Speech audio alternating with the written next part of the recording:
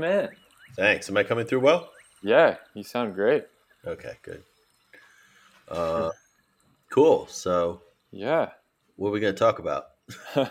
Well, yeah, first off, I just really appreciate you taking the time and yeah, Oh, no accepting worries. the invitation to talk. So, I I mean, like to first talk. off, maybe if you I guess the general overview of how this all goes down. We're just gonna maybe just talk about you, what you do, and Hmm. then kind of dive into some questions there, and then from there we'll be able to maybe do like a little like activity at the end of some sort, and kind of just besides you knowing you from work, also just try to know you as Right. you. Um, so yeah, I guess we'll maybe if you want to start, if you don't mind introducing yourself in whatever way you'd like, that'd be awesome. Sure. Let me think. Okay. Well, hi, this is David Colgan. I'm communications director for UCLA's Environmental Institute, and in general, just a creator, artist, writer, jack of all trades. So I stumbled upon this career after spending a lot of money on law school degree that I don't use, and or at least not much, and switching careers like about halfway through my life. So here I am. Wow, if you don't mind diving into that, about the career switch, that'd be awesome. Yeah, I mean, I'm kind of a like a career Taoist, I believe, which is so you know whatever seems like the right move at the right time, I'm not going to be afraid to take it, even if it moves me in a different direction. I got really good advice Mm. one time from, ironically, one of my law school professors who's now passed. His name was Charles Whitebread. Um, and, he just basically said to the class in his sort of, he had this, gravelly voice, and he's older, and he goes, kiddos, kiddos, kiddos. Let me tell you something. And he always started out that way. In about 3 years, some of you will be working in a big downtown office, making lots of money, and you'll find out that you're completely miserable. My best advice Mm. I can give you is if you don't like what you're doing, do something else. The worst that can happen is you won't like that either. And that really resonated with me. It's like one of those sort of quippy, very small bits of wisdom that I think a lot of people just sort of naturally, we'd like to follow our plans. We'd like to follow this path that we sort of envision for ourselves. And quite often that makes us afraid of taking like little risks or trying new things. And, especially at least for me, I found that, trying things that I haven't done before is not only um, been rewarding and challenging, but, it's led me to just be I don't know, a more complete person, both personally and professionally, and allowed me to see things in a lot of different perspectives. So um, I think that's, it's one of the pieces of advice I pass on to, students I teach. Teach a graduate student course in environmental communications called conversational science. And that's one of the things I like to pass on to students is, a lot of folks, especially at a place like UCLA, you know, we've got these just amazing overachiever students, and you know what good is just doing, just really plowing that path so hard if you're completely miserable at the end of the day. And I just don't think miserable people, you know even from a practical standpoint, turn in the best work that they can do.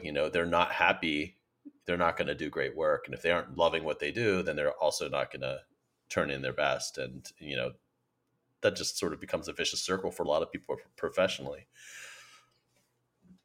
So anyway, 100%. so for me, it's like I was working for an elected official's office in LA out of law school. I graduated in the recession and promptly failed the bar exam, and had to make rent. So I literally I had to hit the pavement and get a temp job, and I just land. Always kind of wanted work in politics and public policy, so it ended up I landed at this office answering phones with a JD, which was a little humbling, but I was in the right place. So I Yeah. I was doing sort of policy work, community engagement, and then sort of just start. I would always volunteer to just do extra stuff because I was completely bored by answering phones and taking constituent calls.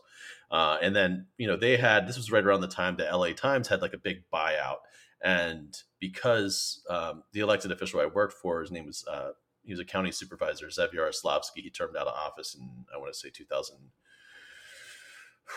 14, 15, something like that. And one of the things that happened is they shut down the entire county local coverage desk. And, he's just, very sort of man of the people, really, was good at sort of galvanizing public opinion and support behind the things that, he wanted to do for the people. And so he really needed that mouthpiece. What he did was he hired over, the former head editor of LA Times. His name was Joel Sapel. He sort of, and he gave me like my first chance at writing. He's just like, hey, you want to try writing this? So we started out doing like event articles, and then built up to like feature stories and everything. And within a year, I was just writing alongside him and two other LA Times veterans. I'm not saying I was as good as them or anything like that, but I was competent enough to be published beside them. So that was they just sort of took to it like a fish to water. And, when push came to shove, eventually I had to make a career path choice of like, do I try to stay in politics? And, there were parts of it that didn't fit well with me. And so I switched to communications, focused on public communications and writing and creative work instead. So I'm still embracing and learning that world as I go. But, it's been a pretty good trip already. I've had a lot of great opportunities along the way. That's awesome. So I assume, yeah, you would have never guessed you'd be where you are years ago. I mean, it's interesting. I mean, I did have sort of a natural inclination towards this stuff, even like, when I was a kid, like it was on the speech and debate team and stuff like that. But I was always very interested in the political end of it. I think that just sort of faded a little bit. Maybe that'll come back someday, but for now it's like not really my main sort of focus.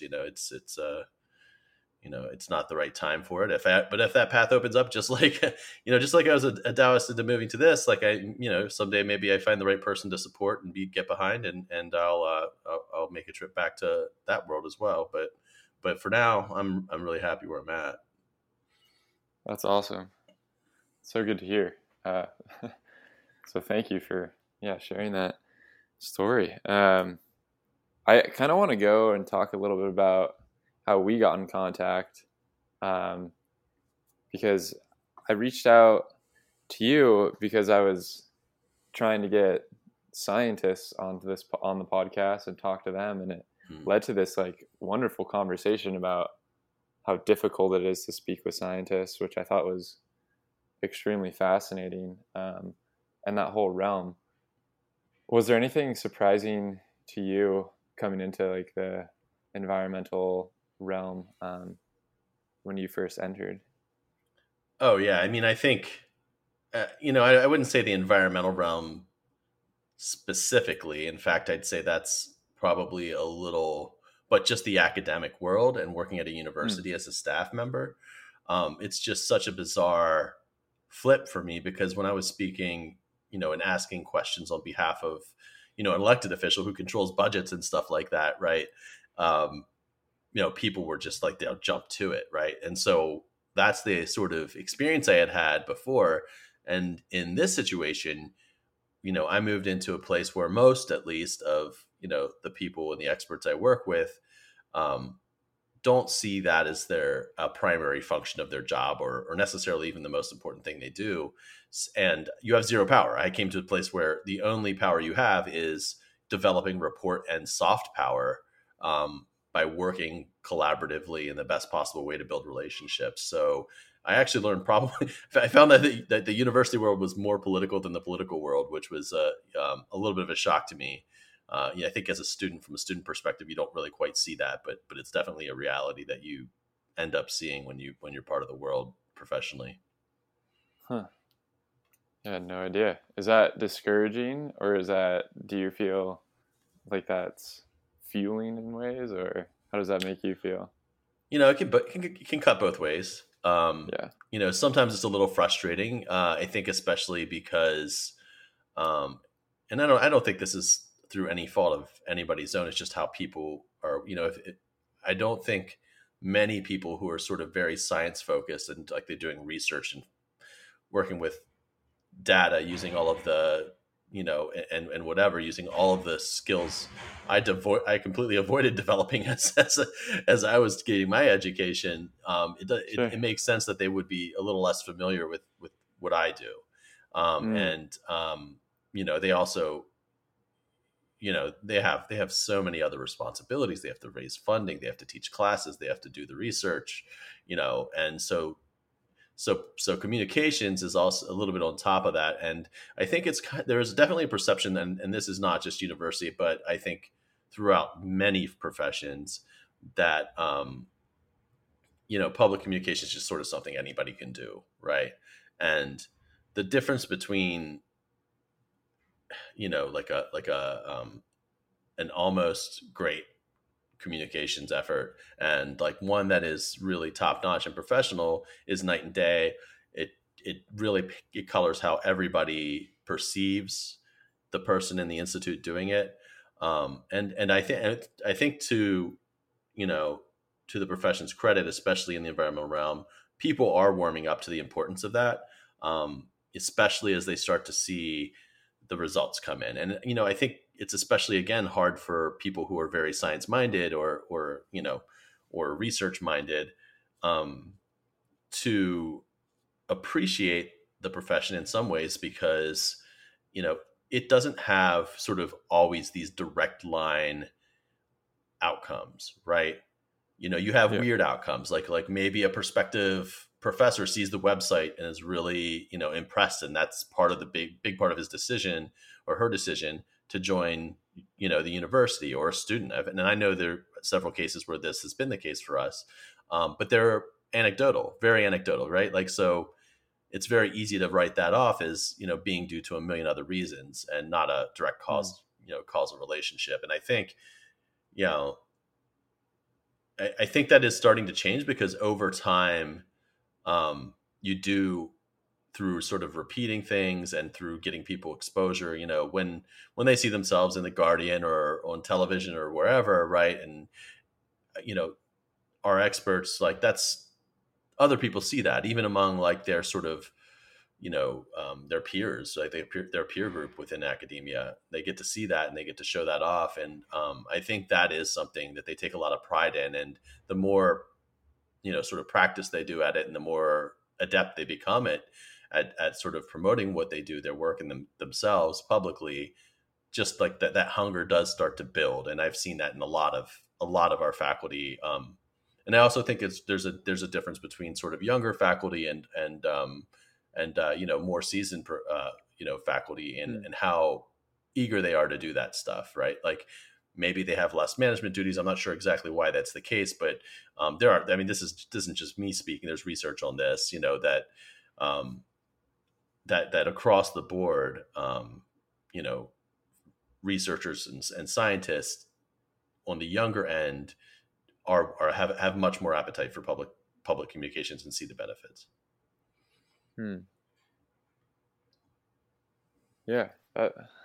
Is it when you speak to researchers or um, yeah, and scientists, do you think a majority are younger, a majority are older? Is there No, where's I that? mean, I see it, at least in my participation, I see both. I've been Mm. working with all of the above, and everybody's, for the most part, everybody's really great. I mean, there are some folks that I wish, I would participate more, would participate a little bit more in what we do on the public communications front. But at the same time, um, we only we're a really small unit, so the more people participate, eventually, I won't be able to cover all of it.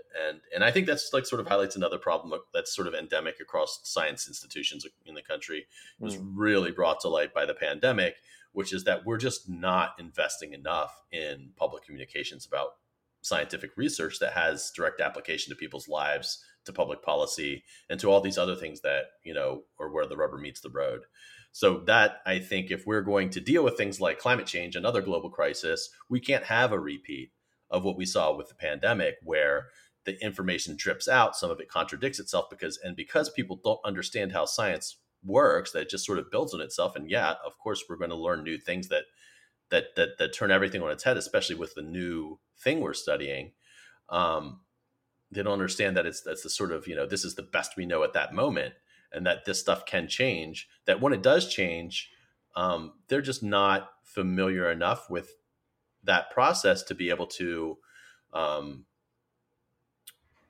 to put it. What it does is it ends up builds some distrust within science, right? So even though, Right. it's the best sort of fact-based information that we got, right? The science and the research on this, definitely better than the anecdotal stuff, definitely better than, politically or private equity driven stuff, right? Um, well done science is the best we've got. They just don't understand that sometimes new discoveries are going to turn old discoveries on their head. And Mm. people, I think, have trouble trusting that level of change. Yeah, absolutely. Is there like a solution that you have in mind of being able to, I guess, alleviate some of that, um, I guess, lack of ability to get information out that is pressing and is very tangible with people's lives? Yeah, I mean, I think there's a couple things. There's a lot. Well, there's a lot to say on that. Yeah. Uh, you know, we definitely need. I mean, as we're seeing this sort of rise. I mean, so it's not just a decline in. It's not just a lack of science communications investment. What it is also is a void created by a decline in well-funded and fact-based journalism. So there's a Mm. void of information that has been created, I think, largely just because of technological evolution and things like that. Um, and the real answer, I mean, one of the reasons I sort of came to a university in the first place is that I see, I could have tried to go get a job in journalism, but the prospects were not good, especially for somebody who was already, in their 30s. you know why would I try to do that when there's already all these much younger people that are just getting started? There would be starting from scratch at a salary that wouldn't have supported me, right? So Right. I saw this as, both a challenge because I did not see the environmental stories I was doing while working for the elected official catching on, and like some of the other stuff, like transportation stuff was caught fire because you had that really engaged community of interest, and health stuff, people were super interested in that, but definitely a lot less interest in environmental issues, at least at that time. This was, again, now approaching 10 years ago. So when I came here, it was because I think that academic research and sort of, research in general is, in essence, at least philosophically, fact-based reporting, right? It's fact-based Mm. reporting that only a relatively small contingent of people can understand fully and really connect with. But in essence, you're still just trying to explain things, right? You're explaining the data, you're reporting the data, right? And so I thought a natural extension of that is, for me, I could do fact-based reporting, at least, you know, with some caveats, because I still have to represent the institutes I work for, right? Institutions I work for. But it was a chance to kind of take that to a broader audience and to sort of expand that and try to work on ways of bringing it to the public, because that's really how change happens. I mean, you're not, that's how you influence policy. You don't just, I mean, yeah, it's great if you have a direct line to, a senator or something, right? But a lot of Right. people can't get that, and they're constantly pulled in a million directions. So they do pay attention to the news, though. They do pay attention to the information that makes it out that way. And if you really do want to make change and make your get your research off the shelf and into the streets, or into the whatever, the rainforest or wherever it's going, you gotta connect with the public. and Right. and so that's part of it, right? And so now that you've got this decline, though, in journalism, and you do have, I think, much less appetite among and not just environmental science, but all sciences, to invest in public communications. And of course, resources are very scarce as well, right? Over the Mm. past, 4 years, especially, they're scarce, and you're depending on private investment and grant money and stuff like that. And there's just as much, you know, not as much public funding for this sort of thing. But I think if they want to make, if any form of a Green New Deal wants to ever get off the ground, if any, if we even want to get, Yeah.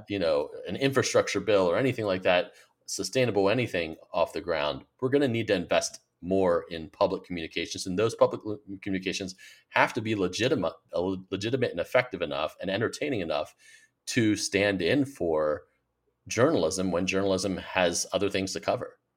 At least at Mm. this point in time, that's where we are. So they definitely, it's some of it comes down to just basic money and resources. And would that come from the university? I mean, it could come from a lot of Or places. It could come, again, from private donors, tax dollars. It could come from, grant money. And this is not my organization, which has actually done a fantastic job. The Institute of Environment and Sustainability at UCLA has done a great job in investing in communications, public communications of the work that we do.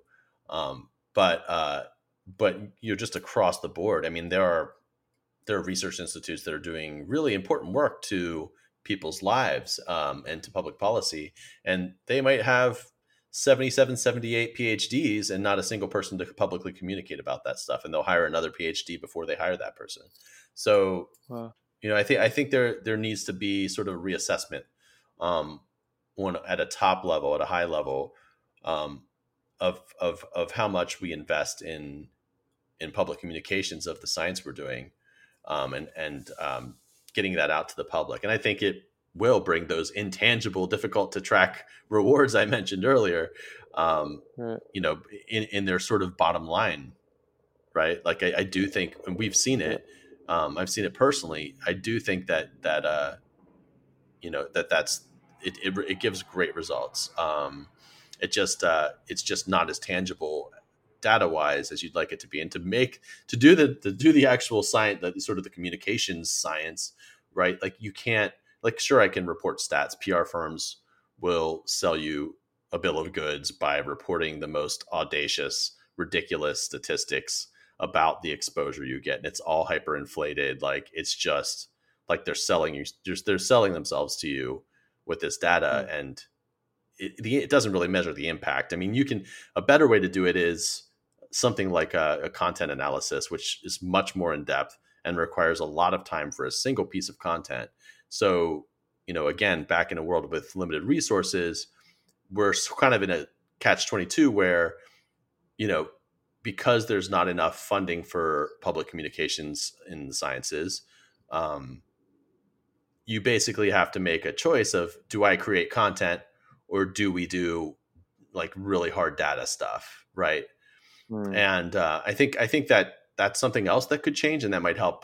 If we invest a little bit more in um, the field, and sort of analyzing science communications in the right way, I think that can help. But at the end of the day, it's kind of an art rather than a science. So Yeah. what you really want is good creatives, across the board, and there should be plenty of them looking for work now that it's so tough to get a job in other creative fields. Absolutely.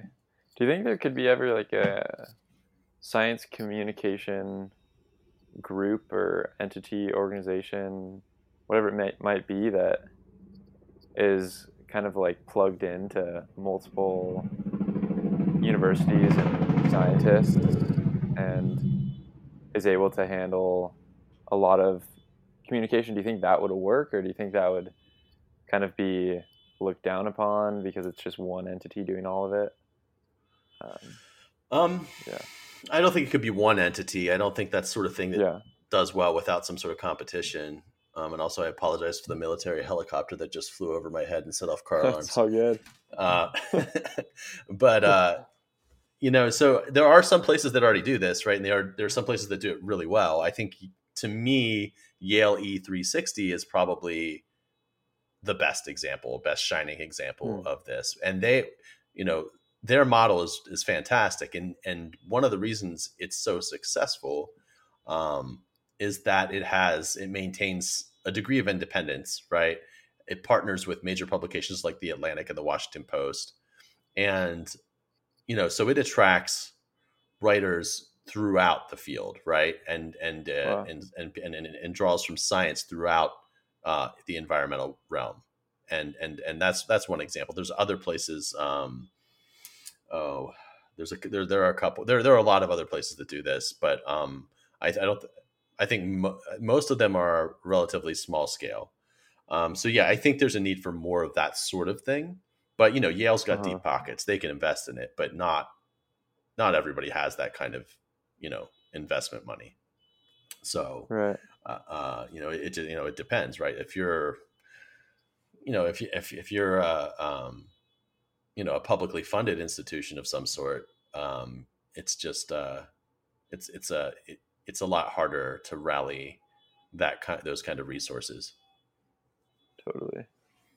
When it comes to like um, youth and even like schooling at a young age, how do you know how long it takes to get like relatively new research and like updates to even just like textbooks and curriculums and um, just like as far as primary education goes, Hmm.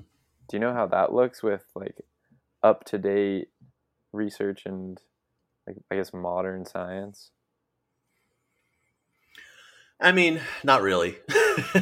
Okay, yeah, That's not really my what I do typically. I mean, obviously there's a lag sure. between research and publication, and then when it goes into textbooks, right? It's still a moment in time, and that the I mean, I've written a book, and I know how much time goes into writing a book, let alone a textbook. Uh, Hmm. so there's like you've got a year or two in that process most often, and yeah, you can revise and whatnot and update it as much as possible, and I think that's a good thing. But yeah, I think there's always going to be a bit of a lag there, and that's why sort Right. of keeping the put maintaining this push of current research out to the public is extra important, is because you're not always going to have the latest in your textbooks. Right. Right. Got it. Universities, professors will assign papers and everything, and that's they do keep up pretty well at universities, but definitely like when you're talking about like high schools, middle schools, places like that, I think it's a lot harder, right, to keep up with that. Yeah. Which I think is yeah, so interesting because I don't know, those it seems like those minds like should I don't know, almost are should be in my opinion like a emphasis to keep up to date on what's going on because you're almost like framing them for what they can do later on. Um, but yeah, I guess that's more of a education system Well, question. I think there's an intersection there for sure. Yeah. You know, definitely one of the things we see with our outreach to like high schools is that a lot of students, particularly in disadvantaged communities, but in all communities, don't really understand the jobs that are open in the environmental fields, right? Like they don't understand Yeah. what that profession could look like at the end of the day for them, right? And there's a lot of different ways you can go with it, of course, right? You can do the hard research for an institute. You can, do communications work. You can do policy work. You can, you know, work for nonprofits and do advocacy. But there's just so many, and I'm not even scratching the tip of it here, but like, Right. um, but there's just a lot that they can do with that kind of a degree, and I don't think very many of them understand that. Um, I certainly didn't when I was in school. Like when I was in high school, I definitely didn't understand, what different degrees could take you, where different degrees could take you professionally. And that's always a challenge. And again, that sort of brings me back to the sort of idea of like being willing to change what you're doing, right? Like, definitely see it among college students who switch majors, right? But you know, even once they get into a profession, right, there are a lot of people that are working outside of their area of study. Right. This like reminds me of um, just I guess yeah, I've had extremely similar feelings of not knowing at all going through schooling about like what is even out there, and it seems like I don't know if somehow if there was a way in which almost you could see like a the larger picture of everything of like what is actually needed, you know, and in this community, right? And what Mhm. help is actually needed and what you can actually work towards to be of help or service there. I don't. It just doesn't seem like there's any sort of layout for even like becoming of help to different issues or problems going on in the world. It just seems like you there's like these the traditional career paths that you're aware of, and I don't even know if there's a way to even demonstrate the needs. Yeah, I mean, I think it's that, and it's also um, just unfamiliarity with the realities of working a specific job or profession in within the field, right? Yeah.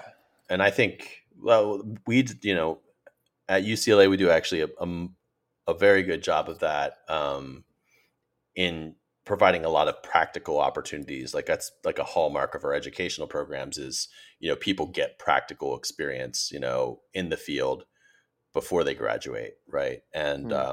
And we have an entire like a year long program, the senior practicum, which does that just that. Like they partner with a nonprofit or government or a business or something that's seeking some sort of environment slash sustainability research, and our students provide that, and they get to sort of they get to actually have some experience where where that rubber meets the road, Right. and then they get to see like the real world impacts that they can have with their work. And I think that's you just don't get that experience in a classroom alone. You can't. And then with some professions, certainly with the one that I work in, it's very practice based. If you stop writing for, if you don't keep writing for several years, you know what I mean, you're never going to reach a professional level and writing consistently, I mean. And then that's really all about being okay with not being great for a while.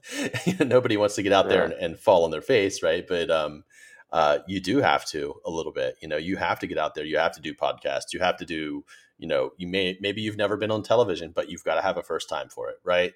um Right. maybe and it's still, even after that, you're always going to have room to improve. I think it's definitely not a there's definitely no end on that journey. But I think that's sort of, I mean, that there's to some degree that's the case in a lot of professions. Yeah. So the practical experience is just, to me, of the utmost importance. Absolutely. Yeah. Do you know if there's any? I guess like, do you think it's best for people if they're looking for practical experiences in any field? It doesn't seem like there's any straight like pipeline to get that. You know. Um, I guess is it? Do you think you would recommend just sifting through online, I don't know, applications and maybe just contacting to see if you can see what it's like? Yeah, I think that's definitely a way to go. I don't. It depends, right? Because not everybody, and this is sort of like the thing that people get really upset with when it comes to things like unpaid internships and volunteerism, right? Is a lot of people don't have the luxury or the privilege to be able to just do that stuff, and so True. therefore the people with privilege to do it instantly have a leg up. And this was, I had to wait tables all through college and definitely wanted to participate in more extracurriculars, but I just couldn't. I did not Yeah. have the financial resources to do that. And so I think they, I think that is really important. Like, as you kind of said, I mean, one of the things I always advise, students to do, in addition to doing like a job search in the formal job search process, I think it could actually be a lot more valuable to do a lot of informational um, interviews at the places you think you'd like to work, right? Just find Yeah. somebody who's willing to talk about their job with you from there, because people love to talk about themselves. Boy, do they ever. I am no exception. People love to talk about the work that they do and talk about themselves and the stuff that really makes them excited. And so what you basically do is you set meetings and you go let them talk about their life and their work, and you get a lot of information about what it's like to work in that particular job or that career or that profession. And you also make a lot of great context that way. And oftentimes much better than in a situation where it's clear that you're seeking a job, right? If it's a lot less Yeah. formal, it kind of takes the pressure off the person that's looking for a job and seeking employment. And it also takes the formality of, you know, being just utterly scrutinized, and allows for better free flowing discussion, and you get to know each other better, you know. And that's, at the end of the day, that's the connection you want to make with people, is you want to find a place that you feel comfortable working at, as well as or one feels comfortable working at, as well as you know, a place that is going to be a good fit, like you're going to be a good fit for them as well. So you do, you know, I think that's really important. And I've seen some, you know, I've hired people directly because of, you know, informational interviews. Mm. And I think it's a power move to use that cliche. Yeah. It's just, it's definitely good. Yeah. And I guess even on the extreme flip of being like, if you get too much information and feel like you can't decide and pick anything, to also just try and experiment and see what happens and Yeah, move from sure. there. Definitely. Yeah, definitely. You know, trial and error is not something to be afraid of. Especially early in a career, but even later in a career, you know, it's, you know, you don't know what it's going to be like. And if it don't like it, do something else. And, yeah, I'm a big proponent of that. Yeah. Awesome. I kind of want to talk about just generally, just how like the leaders of science on climate issues, or um, like how they tend to communicate with each other, or if they do at all, and how that looks like just between one another, and if one's doing research on um, whatever it may be, if they're talking to someone who's also doing a similar research, or is it what that environment is like, if it's collaborative or more independent. Well, I mean, I think, you know, it's been sort of this long running professional cliche, and you see it not just in science, it's been lots of places about busting down silos, right?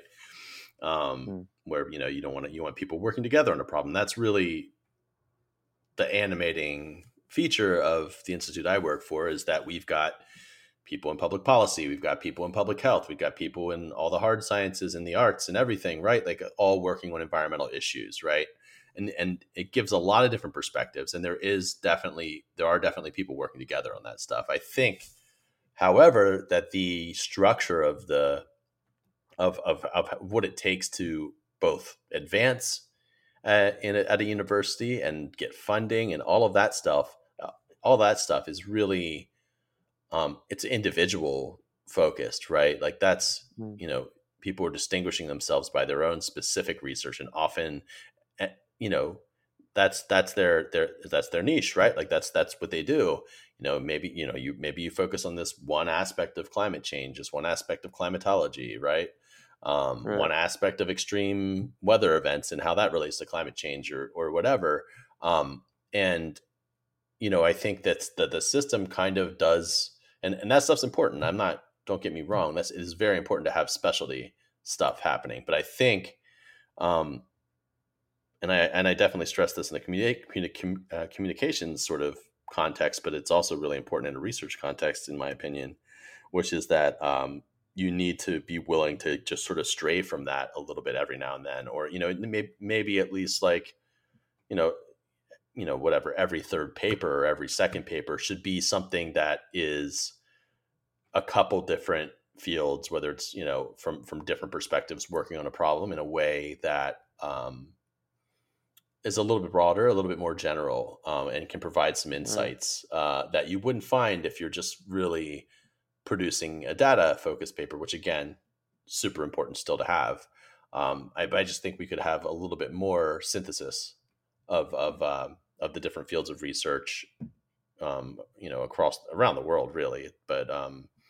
But yeah, we definitely need it in environmental science because we are not dealing with simple systems that are able to be handled in isolation. Right. I think the biggest thing that I get worried about is that there's not like nobody has a not even a roadmap, but nobody has like a everything laid out, every sort of direction that we could go in, or there's not information that's laid out saying here's what we need to like dive into further because we don't know what's going on here and that this is pressing for everyone in our society. It just seems like it's moving along in just diagonals in different ways, and it's not. There's not like a culmination. It doesn't feel like. At least it's getting communicated um, to people. Because yeah, it just seems like from listening to this, it seems like there's a lot of people on islands doing their research when really the most important, if this is a very time sensitive issue, um, it seems like it's the key. The key is like constant collaboration to come up with solutions quick. But Yeah, I mean, I think it's gonna. I mean, if we're looking at the next decade, we're gonna have um, some really difficult moments as we deal with the acceleration of climate change that are going to force people to reevaluate how we treat. I mean, even in a larger sense, getting outside of the academic context or the research context, in the sort of world of politics and public policy and international relations and all this stuff. It's always bothered me, and I think it bothers a lot of people that we treat the environment as if it's some sort of discrete issue. It's like, okay, we've got the economy and we've got the environment and mm, we've got we've right, got assault weapon bans and stuff like that, right? We've got all these. It's like no, no, no, because like none of these other issues exist if we have an unhealthy or uninhabitable planet, and mm, nature is just you know way, way more powerful than any of us could ever hope to be. So the best we can do is figure out the best ways to work with it. And, um, it, it needs to be a part of everything that we do, right? Sustainability, um, needs to be a focus, right? And I think that, both are, sort of the way that our economy works and the way that our political system works, are not geared towards that, right? Like politicians, for example, like you don't want to do something that somebody's going to get credit for in 2 decades, right? You want to build that bridge mm, that has your name on it so you can show it off for you get reelected, right? And yeah, likewise, it's like shareholders, like what is your bottom line, right? Um, mm, it's money, and it's often short term over long term, right? And I think that's going to be an extremely difficult thing to overcome without major changes in the way we do business. But I also think that as climate change ramps up, it's going to have a lot more short term impacts, and so it will necessarily become, I think, by default, a part of the calculus when we're dealing with, you know, sort of like investment, when we're dealing with public policy and politics and things like that. We're gonna be forced to reckon with that beast. got it. You think that like once it's presented itself more in front of people's face, like the gears will just accelerate in a way. Well, I just think it's gonna be. It's not even that. It's sort of. I mean, again, it comes back to the public, right? It comes back to to everybody and how we live our daily lives. And then, you know, you saw this definitely this past year during the pandemic, but you also see it all over the place. Which is that, um, people, if it affects people on a daily basis, they pay attention to it, right? If it's something down the road, we have a real tough time imagining it, right? And so the Right. pandemic we hadn't had a global pandemic like we did with COVID-19 since, at least arguably since the Spanish flu 100 years ago. So we were trying to respond to something to which we didn't have a lot of, almost zero existing memory. Yeah, we have the research, but like the realities were something that gets lost to time so quickly. And with Right. climate change, right, we're dealing with something that we don't even have a species level memory of. This is something that's never happened in the history of the earth, at least not in this way and not this fast. So Hmm. I think we're always going to be underestimating that just because of just because of human nature. And I do think, though, that what we're seeing with everything from wildfires to water scarcity to famines to right, like we're seeing a lot of things to storms, massive storms that are getting worse, things that impact people in a really profound way, and I think will increasingly impact people's daily lives. And then I think um, the environment as sort of not just an issue, but an all encompassing sort of factor in how we live our lives and how we make policy and decisions at a business, private, and public level. Um, that's going to become really important, and it's going to become important fast, and we're going to be behind on it because we respond to what's in front of our faces. And the sort of so the book I co-authored with UCLA environmental economist Magali Delmas, really drilled at that.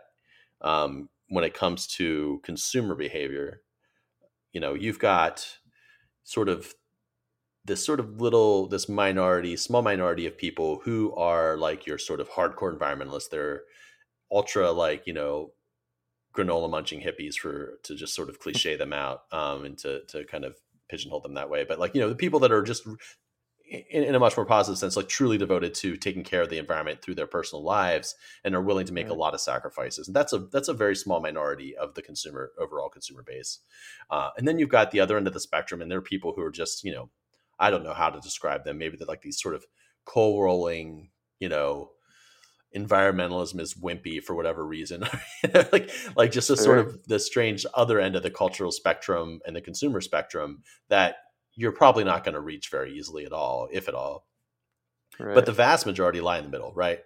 And those are people that, they say that the decisions they make, when they're buying things, when they're buying products or services, can make a difference, in the environmental issues that they also say are important, that they can affect those issues by doing that.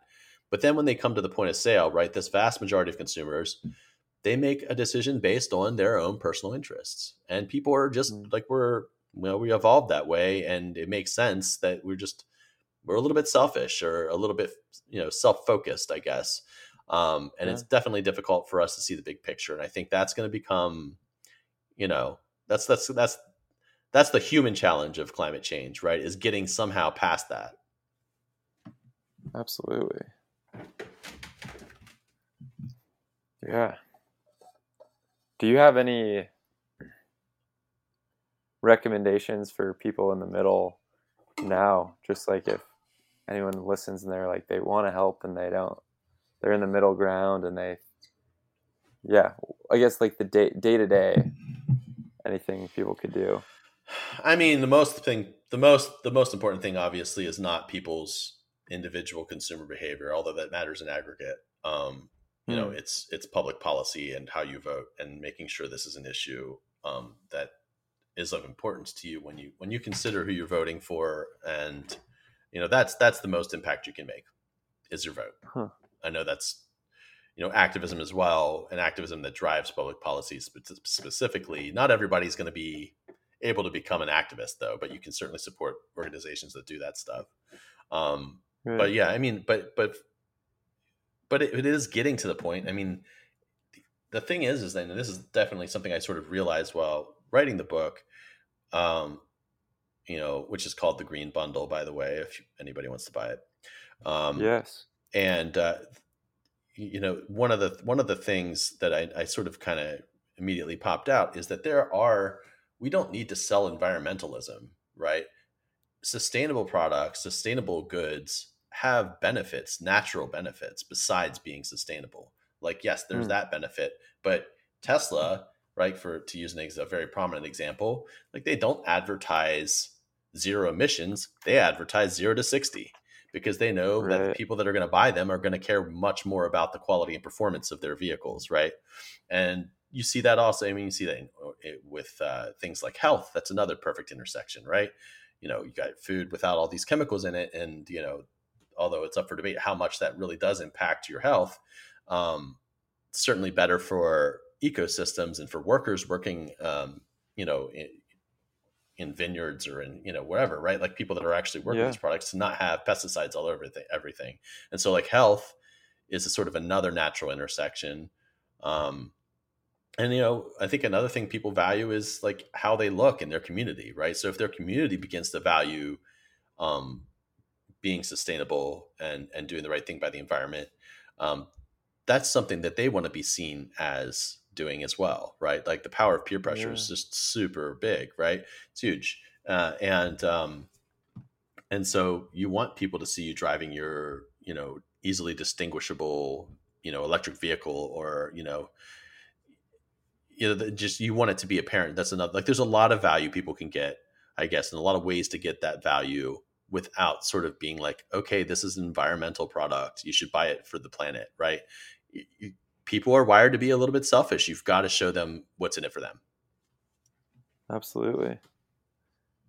Do you think it's unhealthy for people to feel guilt if they're not helping the like if they're not making a decision to help the environment as far as like let's say it's they eat meat, and like they Sure. feel like they're not helping the environment, they feel guilty for it even though they really enjoy meat. Yeah, I mean, I excuse me. Yeah, I mean, I don't know if unhealthy, or I mean, yeah, it's easy to feel unproductive, and it's also easy to take sort of an all or nothing sort of mindset, right? Right. Like, so like I've got to stop eating meat and become a vegan versus, you know, and that's why things like Meatless Monday have sort of become more popular, right? It's like, okay, well, I just don't have to eat meat with every meal, or, you know, I can reduce the amount of meat I eat.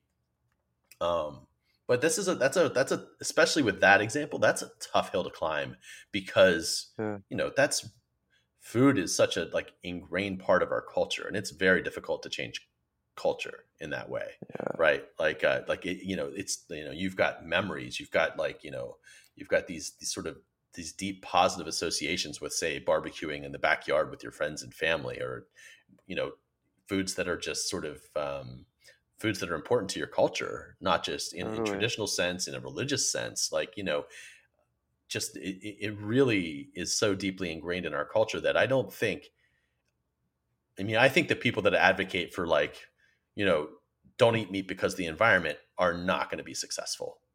Hmm. You know, I think people that advocate the positives of like not meat alternatives, but having eating more plant-based meals, right? And like Right. sort of celebrating how good those can be is much more effective, right? Um, and people, you know, I do think people will stop eating, or will start eating less meat over time, but they're not going to stop. I mean, if you're, especially when you have few choices, I mean, we're also assuming, um, you know, people in the context of I can make this choice to not eat meat. Well, heck, you know what? Meat has a lot of calories. It has a lot of fat. It fills you up, Yeah. right? And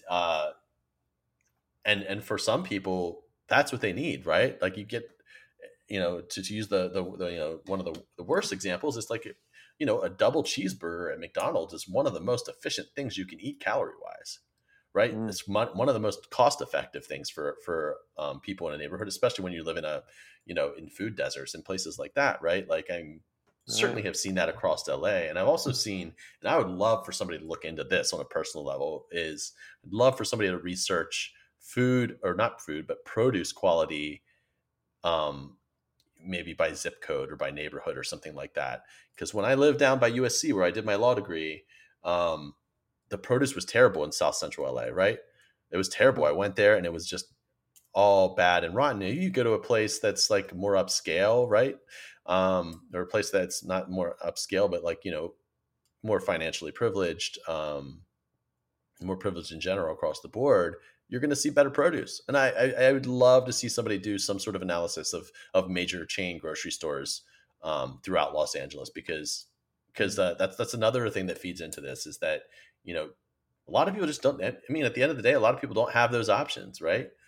Um, Right. I mean, I'm sure that vegans and vegetarians showing up to family barbecues, right? They're very acquainted with the fact that man, we might need to cobble something together here because all we got is hamburgers and hot dogs, right?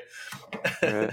so so uh, so it's tough. I think that's a tough one, but I think in general, in general, it's we need systemic change rather than individual change. It's much more important, and that will drive individual change. How companies do business, how sustainable they are, what public policies we have. We've got to focus in that direction. I think, while also while also that's not to say to ignore the importance of personal conservation, but doing it at a really big scale is how you make a difference. Absolutely. I feel like for myself, I've gone through, yeah, different phases where I feel so inclined to tangibly make changes to help the environment. And then I get back to this moment where I think, like, shoot, I really want a burger or something, right? And then I'll say to myself, like, well, it's fine if I have it now because, like, what impact does this even make if it's so much bigger than just like this decision to, you know, for this one personal decision. And I don't know if that's healthy or not to have that mindset of um, being just like, well, it's, it's systemic. It's so big. It's out of my control. It doesn't really matter what I'm doing um, as far as Right. these decisions. Yeah. Yeah. I mean, I think you know, it's almost like if you want a sustainable diet for health reasons, right? A lot of diets will be like, okay, if you have an urge, like indulge for that moment, right? Yeah. Don't don't completely deny that urge. I mean, this is obviously for people who are, eating less meat or eating no meat because of not because of like other reasons, but specifically for sustainability reasons or something similar, which is you know you're focusing then. I think it can be mentally unhealthy to focus on the negative, and I think it sets yourself up for failure. It sets people up for failure, right? Mm, yeah. um, Rather than focusing on the big picture, like, wow, I ate, I ate a plant-based diet 3 days this week instead of two, or you know what I mean, or whatever, or like I think people need to sort of, I mean, this is the problem, right? Like we've got an environment which is that it's so depressing. It's so Yeah. depressing on a personal and on like a global scale.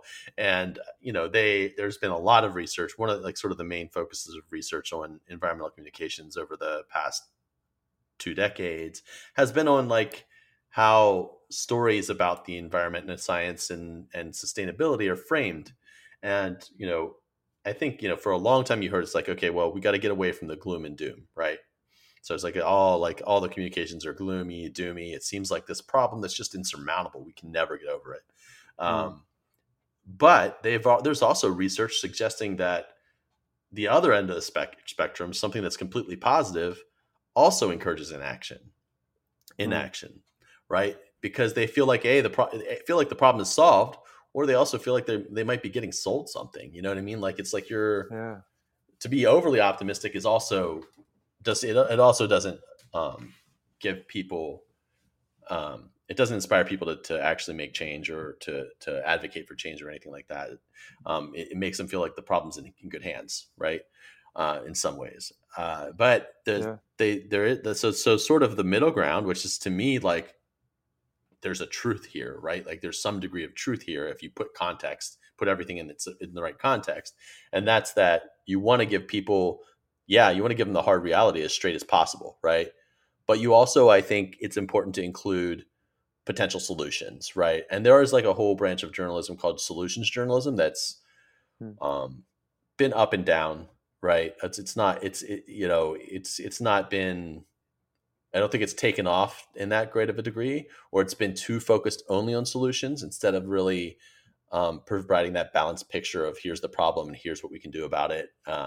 mm, So, so I think, so I think you do need that balance, and a lot of that does come down to the state of journalism. In some ways, it's that the sensational sort of story, the old sort of newspaper, if it bleeds, it leads, right? Like the bad news makes the papers. And that's why a lot of people are like, I can't read the news more than like once every week. Right. So, Right. but we need to somehow get out of that paradigm. And I think it's difficult because of how newspapers are funded and how they make money. Um, so that's why I think it's really as as newspapers continue to sort of find their way in this new world where people aren't getting paper subscriptions delivered to their doors, right? And there's so much of a proliferation of different news outlets. Some of them reliable, some of them not. And people don't trust the news. As journalism finds its way through that, it's really, I think, increasingly up to the institutions that produce the knowledge that would go into those stories to tell their own stories and to do it really well, really legitimately and honestly, and to not sell themselves. No, Mm. like let other people make the judgment. I think we are in an opt-in information environment, right? Very much so. Like you don't who loves advertisements? Everybody raise your hands, right? Like like I don't think for a long time. I mean, maybe some people have like some weird fascination with it, but like, most people don't love seeing 10 different um commercials during their basketball game for a prescription they'll never need or whatever, right? Right. And and or a ton of Lexus Christmas commercials, right? Where he's like, okay, yeah, I'm gonna afford a Lexus for my significant other. So I think we're and there is evidence, sort of, again, research to support this, that especially among millennials and younger, uh, advertising is much less effective, right? We want to know Mm. about something, we will look it up, right? So what you want out there, I think, is honest, reliable information, and make it easy for people to understand, find, and have it entertain them a little bit too. Like it's not.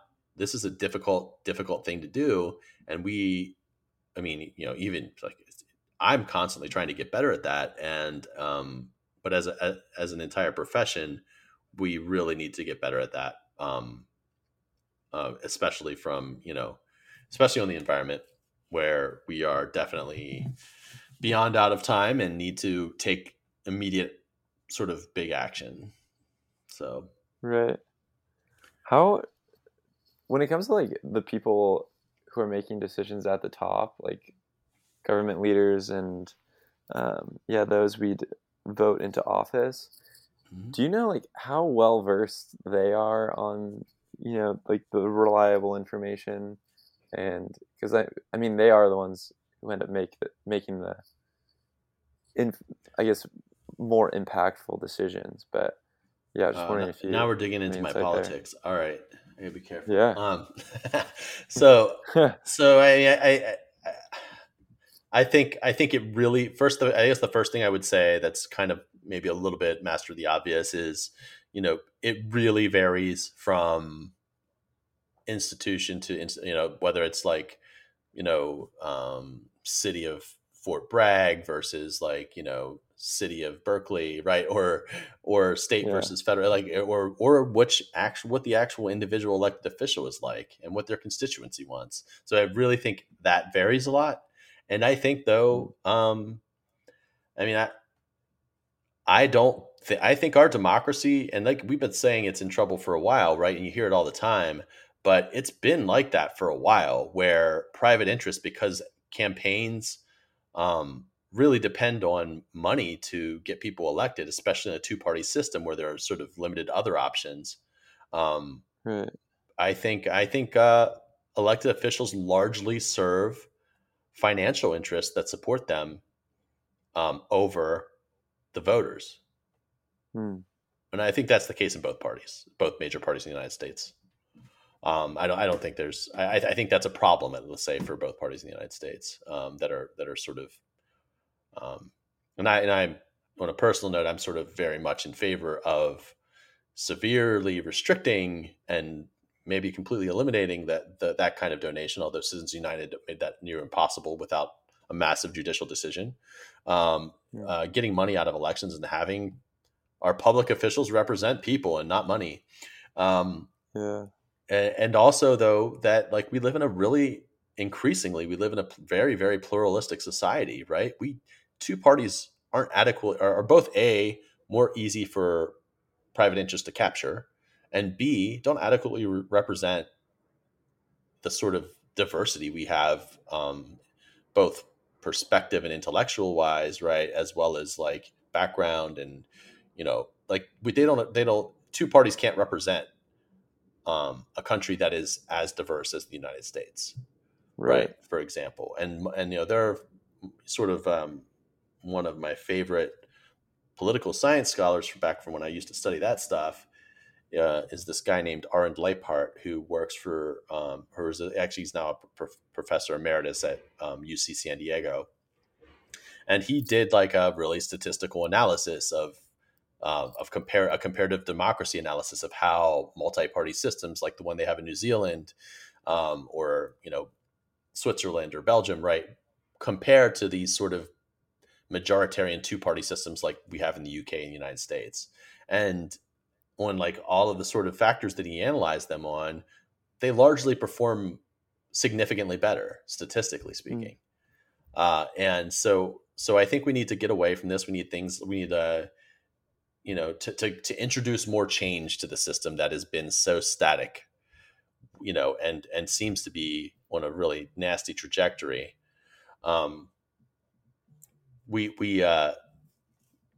need to get away from that and move to a multi-party system. And that's why things that are like you see in Maine with ranked choice voting, these sort of really geeky, wonky things that it's hard to generate public support for, like things like multi-member districts and ranked choice voting. um, those are the things that I think have I think those hold a lot of promise for the future.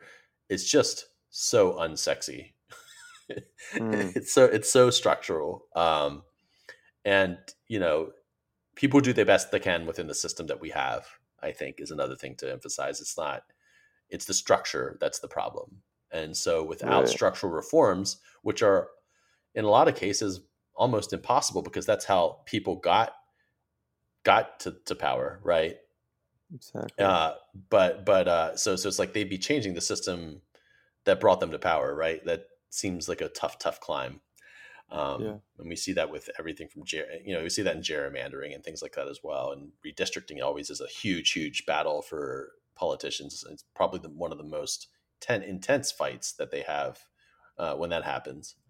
Um, so anyway, there are a lot of structural reforms that are needed to democracy in order for our democracy to respond to what we need to do for the environment, for the people.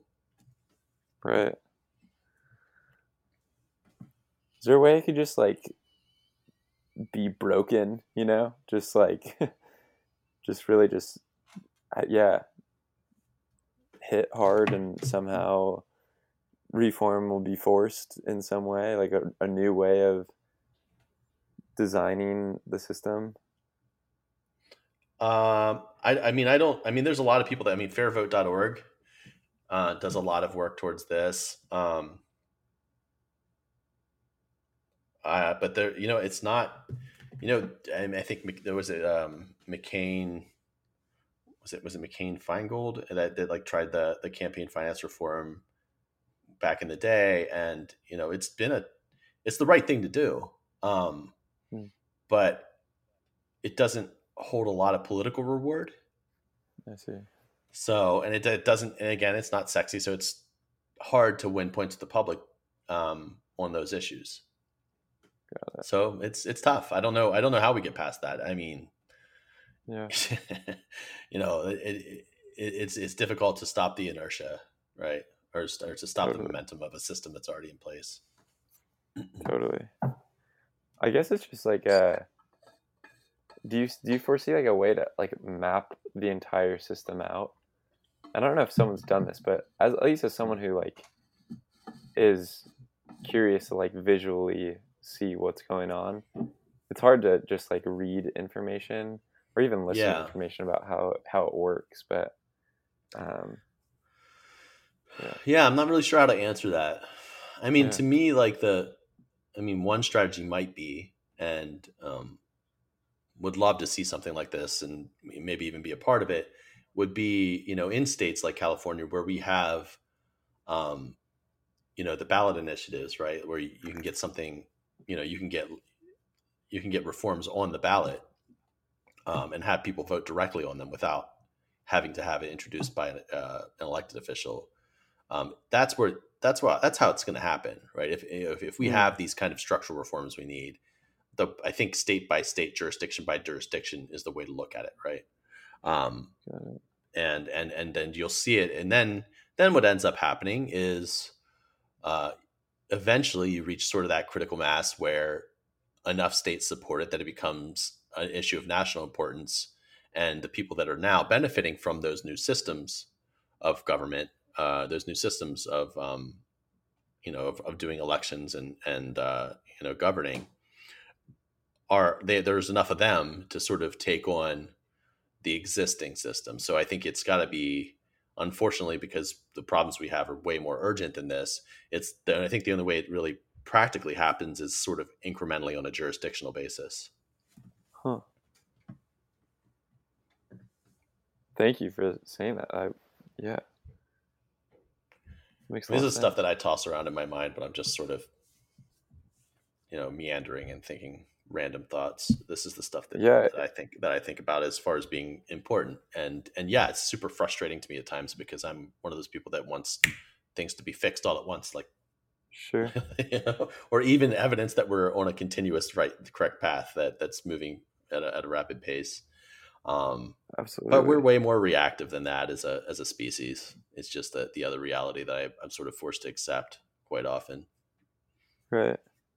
But this, yeah, I really like how you laid it out because, I mean, if I ask that to a lot of people, it's just kind of like, don't really know what a map would look like or anything, and that's tough to hear just because, or not being able to even see any sort of possible plan. Um, Right. so yeah.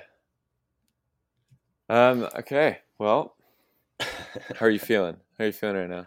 I'm feeling really good. Cool.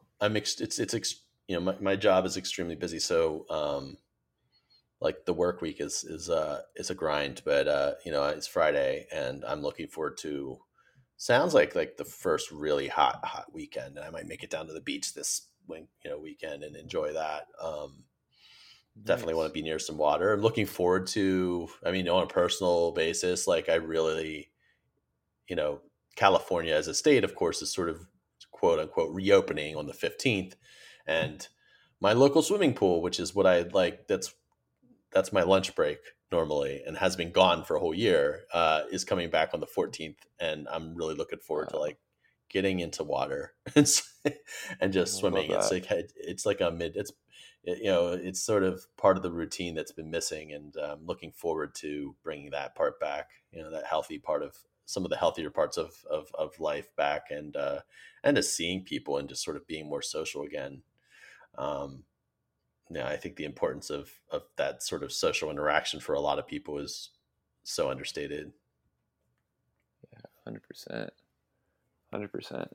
What Well, I don't about know how you? much I feel awesome. Yeah, this is Good.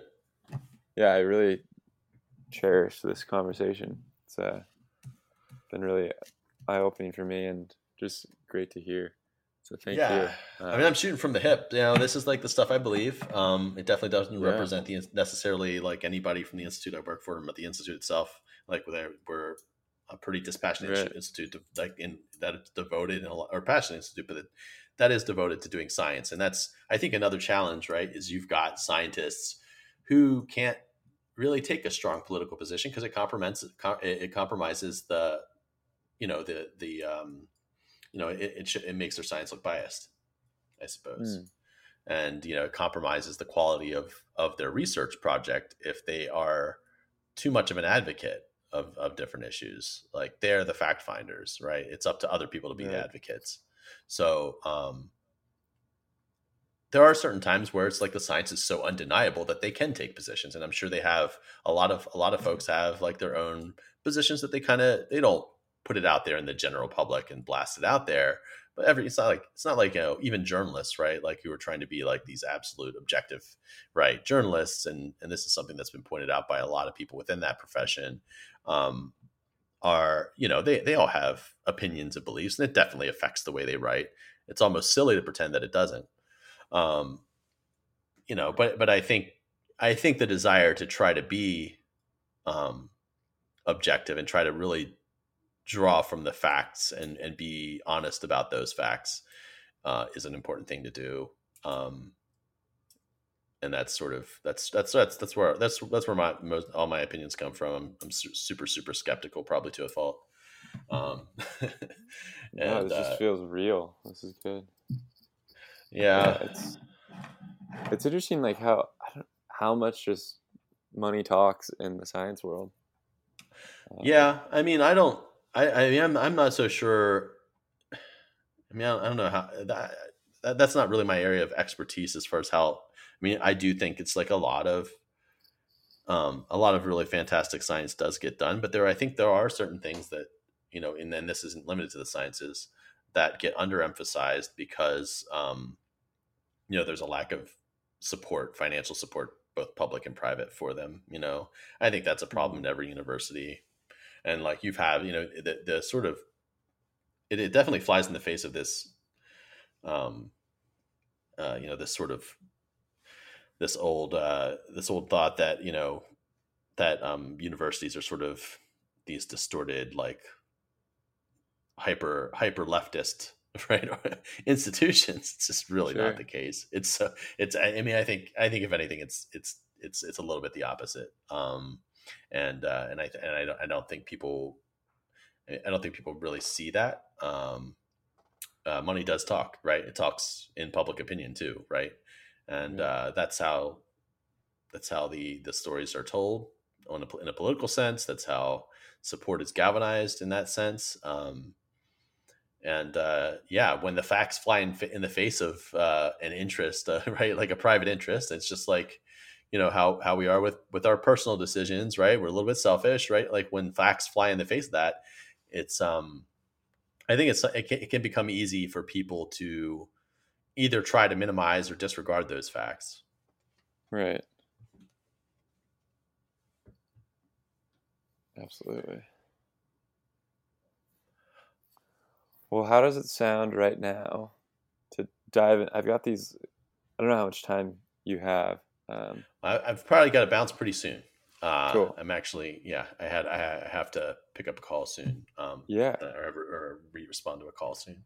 Of Um, course. the Of life course. of communications professional means like kind of hopping to, if it's a weekend or middle of the night when you get calls from reporters or anything like that, right? Like you Totally. definitely their job's hard enough, right? Just Right. roll out the welcome mat and make their lives easier. Got it. Well, maybe we'll do one of these two options. There's one thing I like to do on the podcast where I ask the guests what their favorite song is, or a song they like have been listening to recently, and Mm. play the song, and then um, listen to it, and either can like use a pen and paper and write down thoughts that you have while the song's going, um, or like a poem or whatever it may be. Or another fun one is to just listen to the song and then in your head visualize your own music video to it, and then kind of come back and share what that looked like. Well, I mean, I don't know what my favorite song is right now, or if it would be like appealing to a large number of people. I don't know if it's like I have a favorite song. It's like, do I have a favorite color? I'm probably not. I probably like a lot Or of just stuff. a song. Yeah. A song that I like. Yeah, Okay, that's exactly. totally fair. Let's see. Hold on a moment. Let me find one for you. I mean, I don't know if I can play it over my microphone actually, though. So I don't know how Yeah, I that would can work. play it. Okay. Yeah. I mean, so I've been really digging, like, I mean, I grew up in the 90s, like I came to age of the 90s, right? Like that was my teen years. And so I was really there was a lot of very interesting stuff going on with electronic music at the time, of course. And I was super interested in like dance music, particularly break beats, right? And like really heavily stuff that relies on a lot of samples and whatnot. So I'll pick something even. You know what? Let me think here. Let me try to pick something a little more accessible because I've come up with a whole bunch of London breakbeat DJs that like nobody knows. Although like I really do love that music. That's awesome. Yeah, we could. Yeah, But let's go with something a little bit more accessible. sure. I think let's talk about like the Avalanches, right? Or let's think of the Avalanches. They put out an album last year called "We Will Always Love You." And let me see. Maybe the title track is the best one to go with. Awesome. Let me look. They got a lot of collaborations on this. They're super creative in what they do, and I think just poppy enough to appeal to a relatively large group. There's a song called I think let me see this. I want to see this one real quick.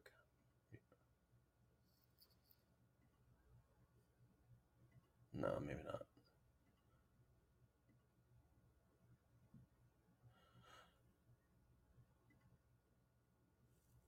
not. How about? Oh, geez. You have to edit this. It's all good. Yeah, no worries. I'm just listening to tracks. I want to make sure I get the right track. Sure.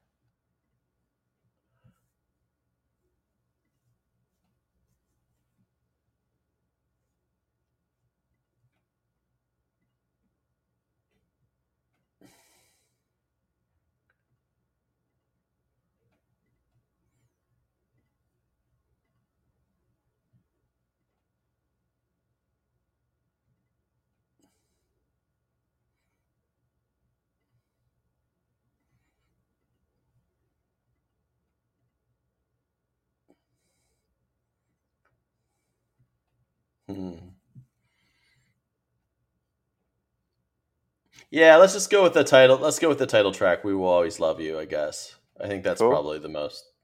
That's the most popular one. Although "Interstellar Love's" really great off that album. They also have some fantastic collaborations with sort of rappers and hip hop artists, and other artists, even like Johnny Marr and Tricky, and Perry Farrell of Jane's Addiction, and like they've just got a lot of interesting collaborations. Sweet. Yeah. Yeah. Alrighty, I will. Got it queued up. I'm probably not going to draw anything or write any poetry at the moment. I just don't. It's Friday. Yeah, no worries. Just enjoy. Yeah. Here we go.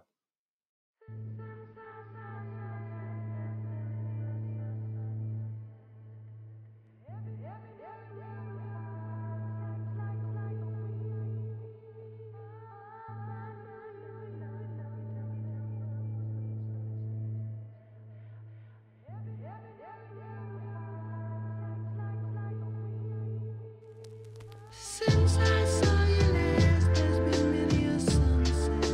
You told me to break it. Seems like a week. God is all you see. To him when we first met. I don't even understand. Every day we're apart. Seems like a week. Draped in monotony. What's my life gotten me? Hard to be glorious when two minds meet in the corner and the story is being told by me to you. Take another hit, what else to do?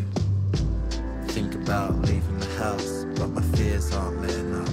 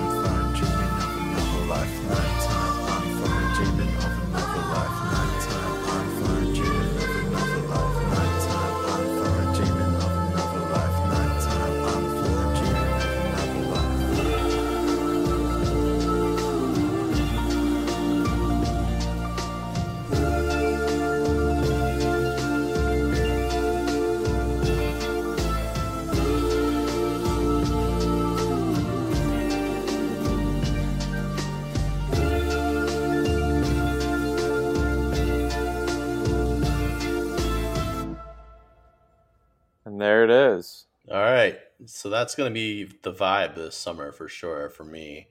I'm really looking forward to throwing that on and sitting on the beach and just like flopping there. Wow, I love Or that. driving, right? Like it's a good road trip album. If you want to get into like the sort of emerging young like new break beats that are coming out have been coming out in like 2021 and 20 last year, I think a really good there's some good acts to start with. You can start with Prospa, Prospa, Got it. Bicep, and you know what? There's got to be another one. There's another one that like was probably my favorite. The stuff Burial has been doing lately. Another London-based artist.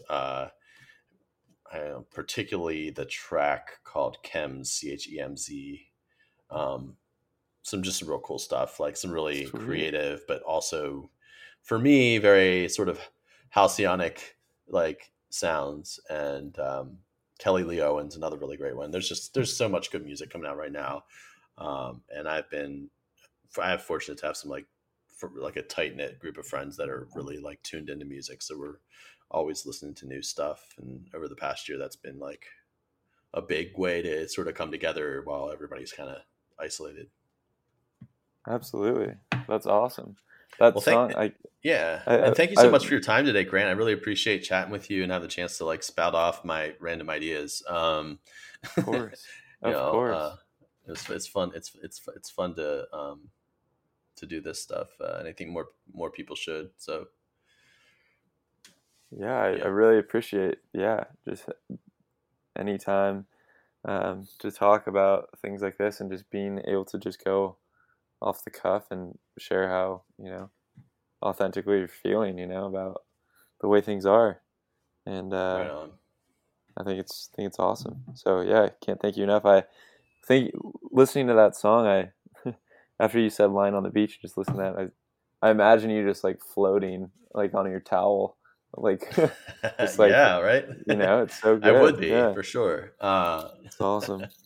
Just imagine the visual of my pandemic bod laying out there on the beach right now. But the rest of it sounds great. Um, yeah, thanks again for your time. It was really Of cool. course. Yeah. Any last things you like to share with the world or anything like that? Get out of your houses when you can. Just get out. It's summertime.